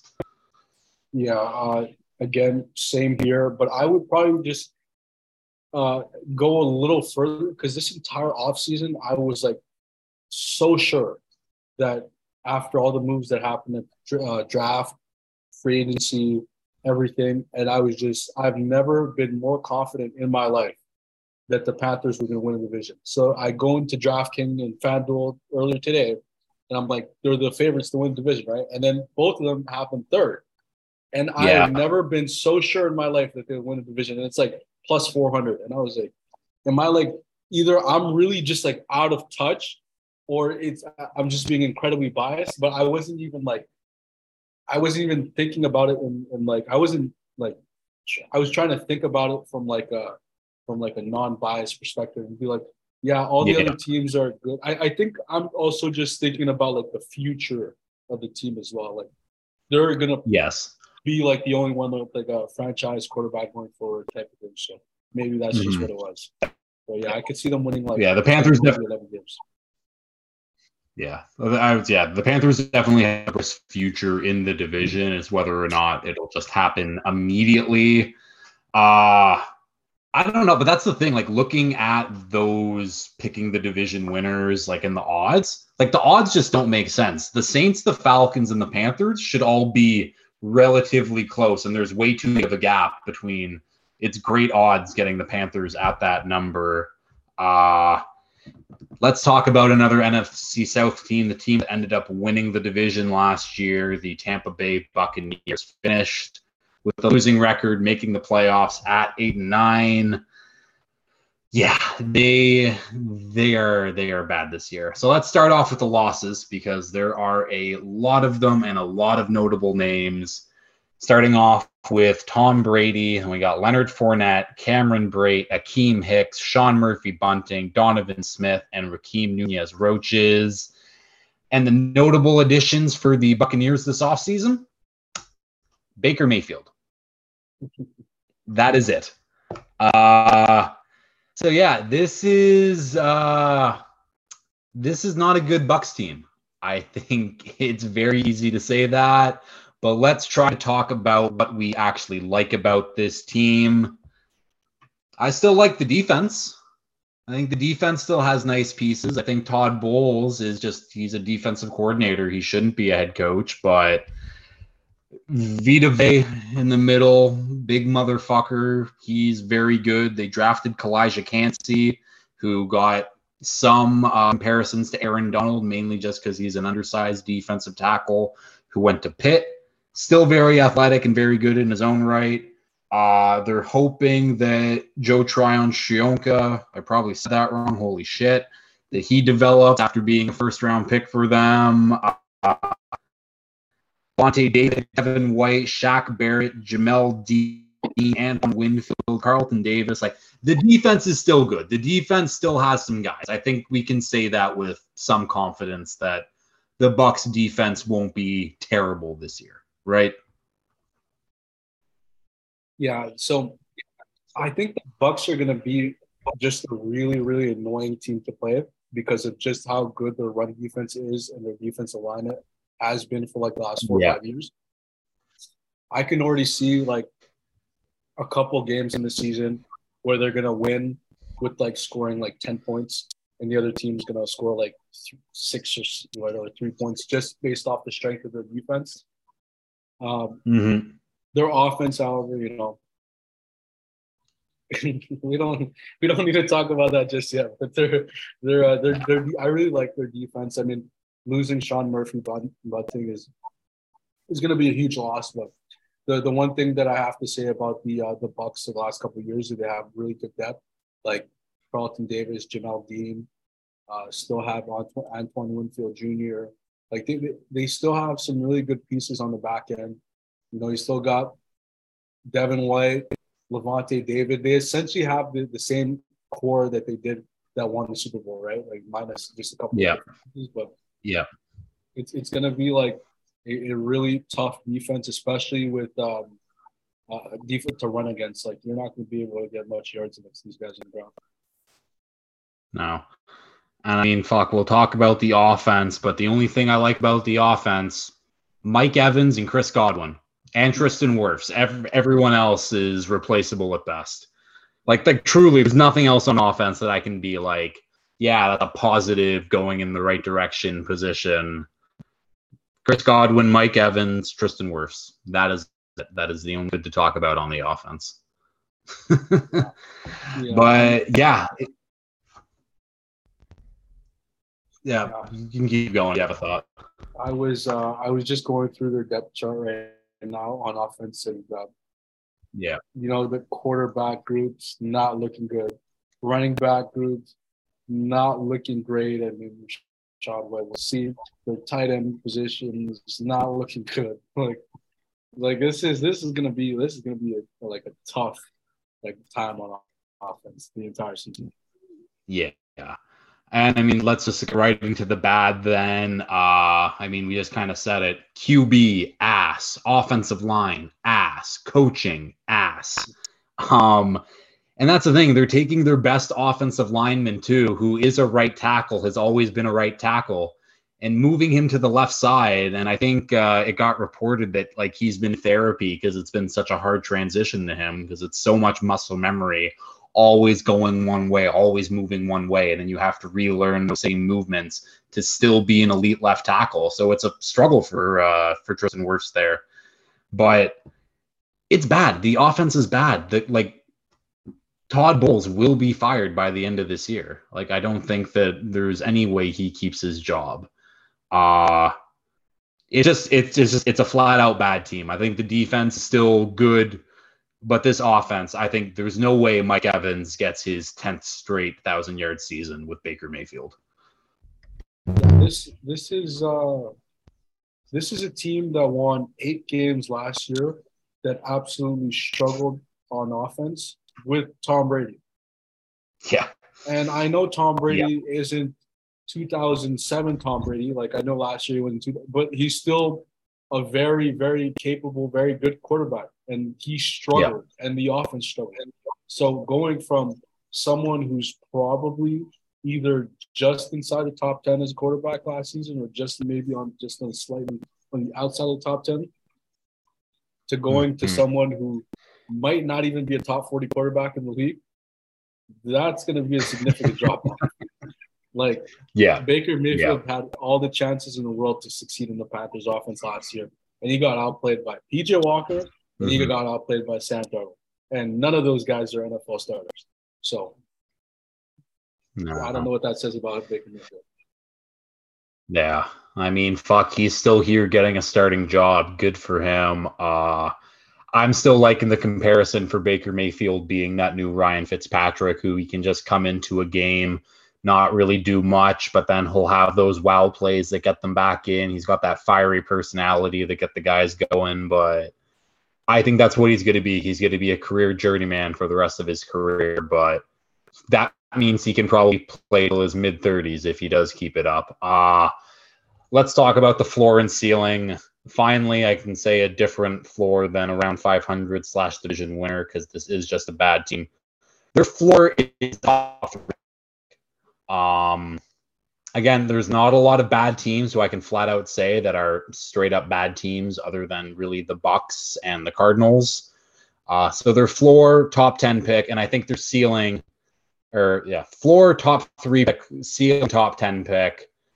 It's just going to be a bad year for the Bucks. They will be picking in those top 10 spots no matter what. Not a bad thing when you're rebuilding. You won your Super Bowl in 2020. Now retool, rebuild, maybe be bad enough to get Caleb Williams or Drake May. We'll see, but it's going to be a long year for Bucks fans. Yeah, I would say that their floor is probably winless. It might be a chance these guys literally go like 0 for 17. That would probably be the most impressive feat that they can do this season, because because they're not winning more than 5 games at most, right? So I would, as a Panthers fan, I really do hope that they win like 4 or 5 games so they don't get either Caleb Williams or Drake May. That's me personally, but I can see them picking. It's just a matter of which pick in the top 10. It's not like, oh, they can win the division. Oh, they might. No. We're talking about which pick in the top 10 are they going to be picking? Are they going to be picking in the top 3, or are they going to be picking in like the bottom like half of the top 10? But we'll see. It's definitely going to be there for sure. Yeah. Okay, let's finish off with the division awards, starting off with breakout player. I have written down here Jeff Okudah, which now that he's got hurt again, I'm kind of reconsidering, but off the top of my head, I can't think of anyone, so I'm just going to talk about Jeff Okudah. I still have faith that he can be that player that everyone thought he was going to be in 2020. Generational cornerback prospect, some called him.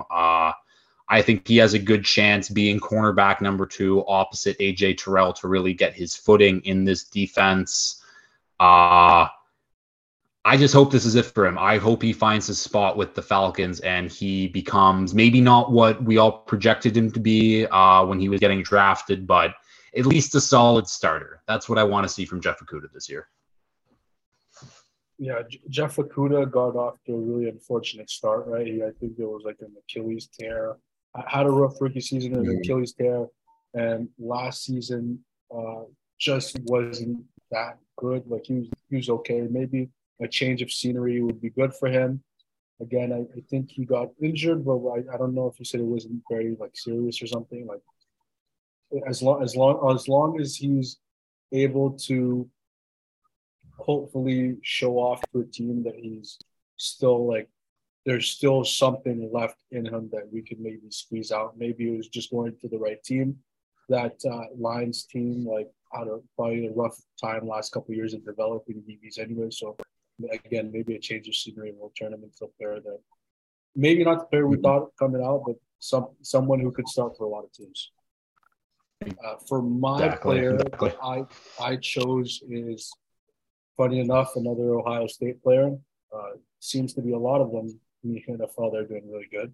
But Chris Olave, I'm not sure if it technically counts as a breakout because he was so great last year.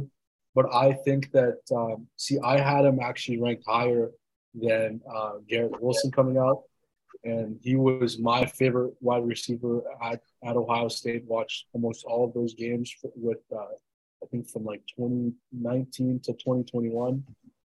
And he's just so smooth, so fast, good hands. Like you're gonna have a hard time to say anything bad about his game. I think he has the potential to make that similar jump that Justin Jefferson had his second year in the NFL.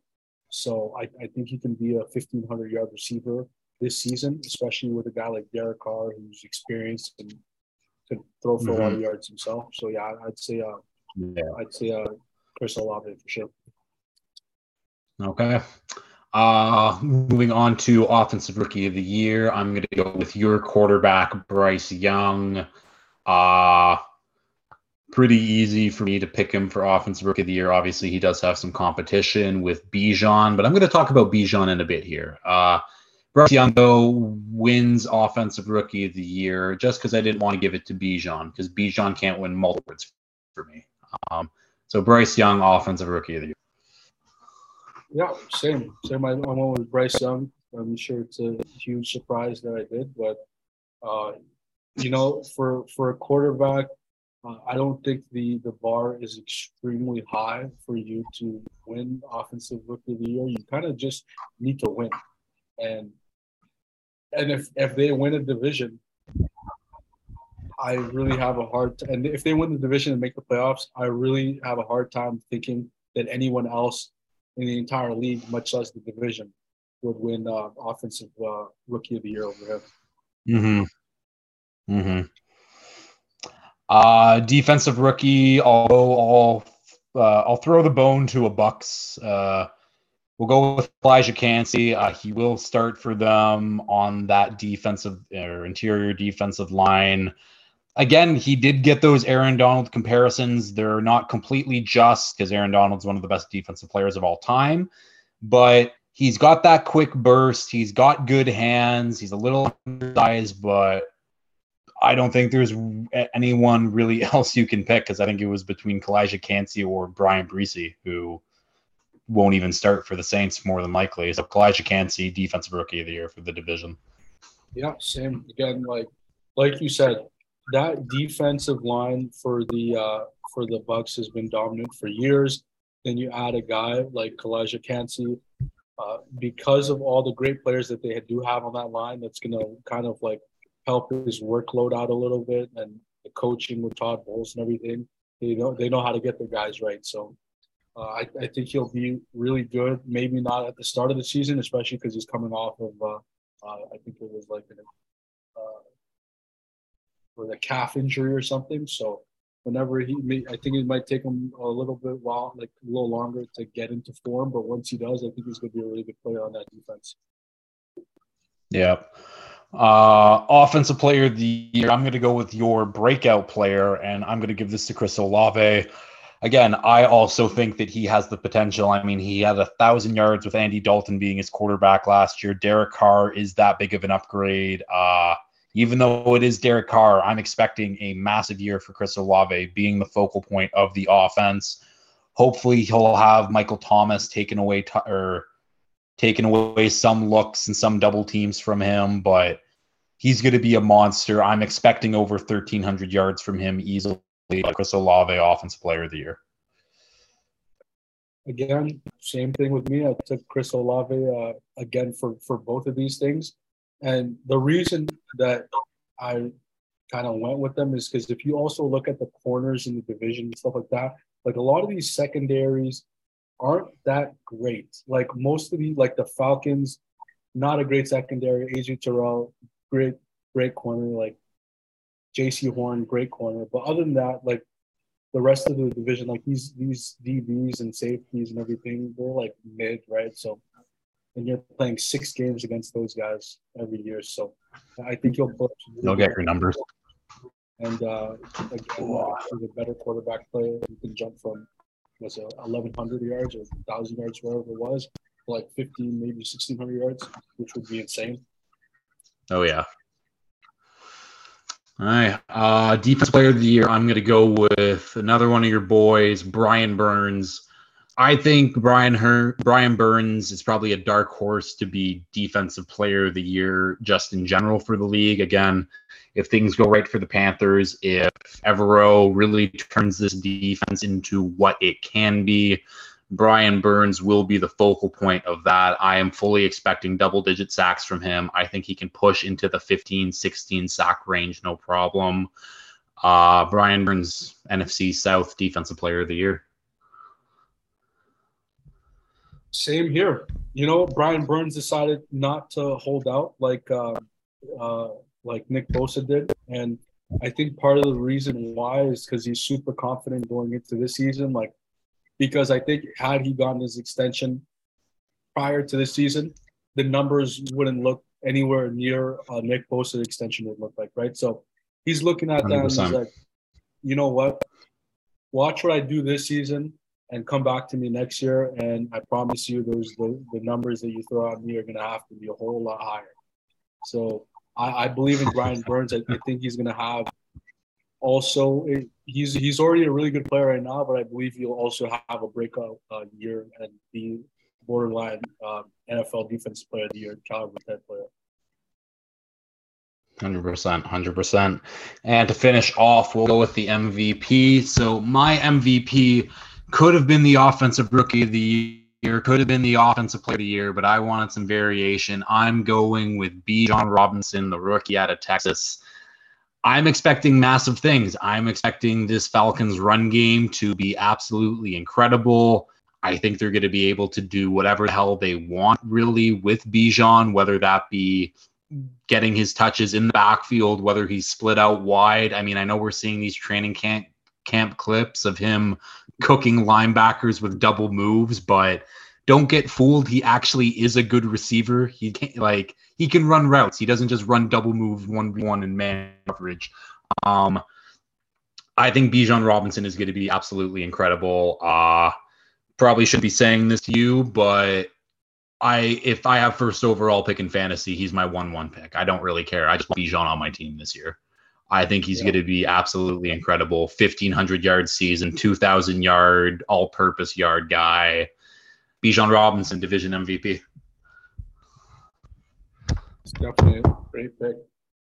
I mean, fantasy. I mean, I'd probably take him number 1 overall in fantasy too. We'd have to figure out that order soon enough. But yeah, I went in a more predictable way here is Bryce Young. So not only do I think he's going to be like the rookie of the year for the division, but I think he has the chance to be the best quarterback in the division this season, which is not a very like high bar, right? Like if it's between him and Desmond Ridder and Baker Mayfield and Derek Carr, that's not really saying much. He can be the best quarterback in the division and still be like a bottom half quarterback in the league overall. But yeah, yes. So I think all that he needs to do in order to do this is just be a distributor, not turn the ball over, get to maybe 3,800 yards, maybe 20, 25 touchdowns would be great. But yeah, I think he has the chance already as a rookie to be the best quarterback and maybe even potentially the best overall player in the entire division.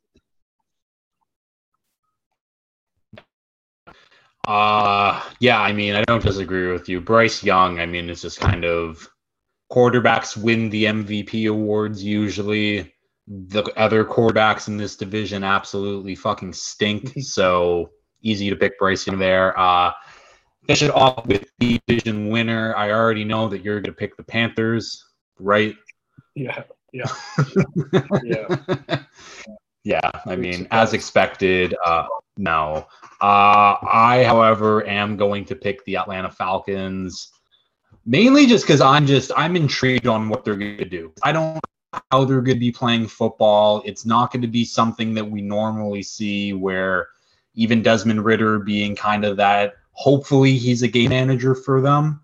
They're going to be running the ball, and they're going to be running the ball a shit ton. I feel like Desmond Ridder is going to get like 20 passing attempts a game.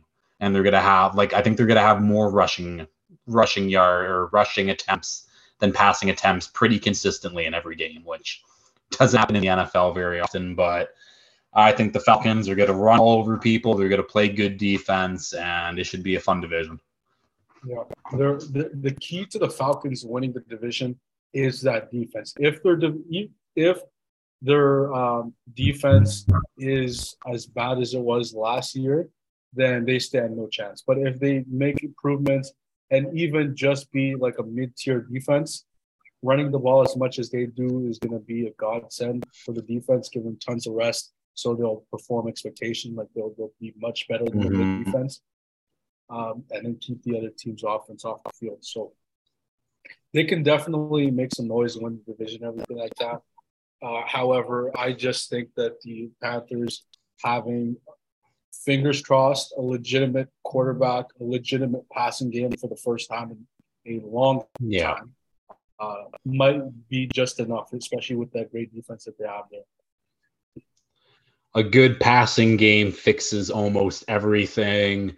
That'll do it for the division breakdowns. Moub, I cannot thank you enough for coming on and doing this. Had some great ball discussions. Any notes, any jabs you want to take on any other teams we haven't talked about this episode?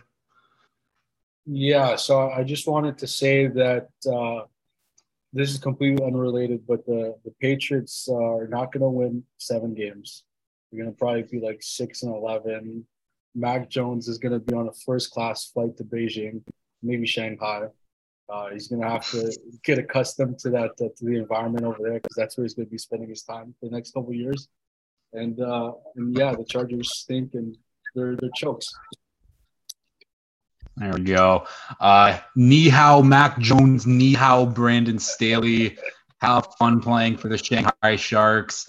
That'll do this episode of Zero Podcast. Thank you all so much for listening. If you've liked it, please like, share, retweet, subscribe, all that fun stuff. And until next time, peace.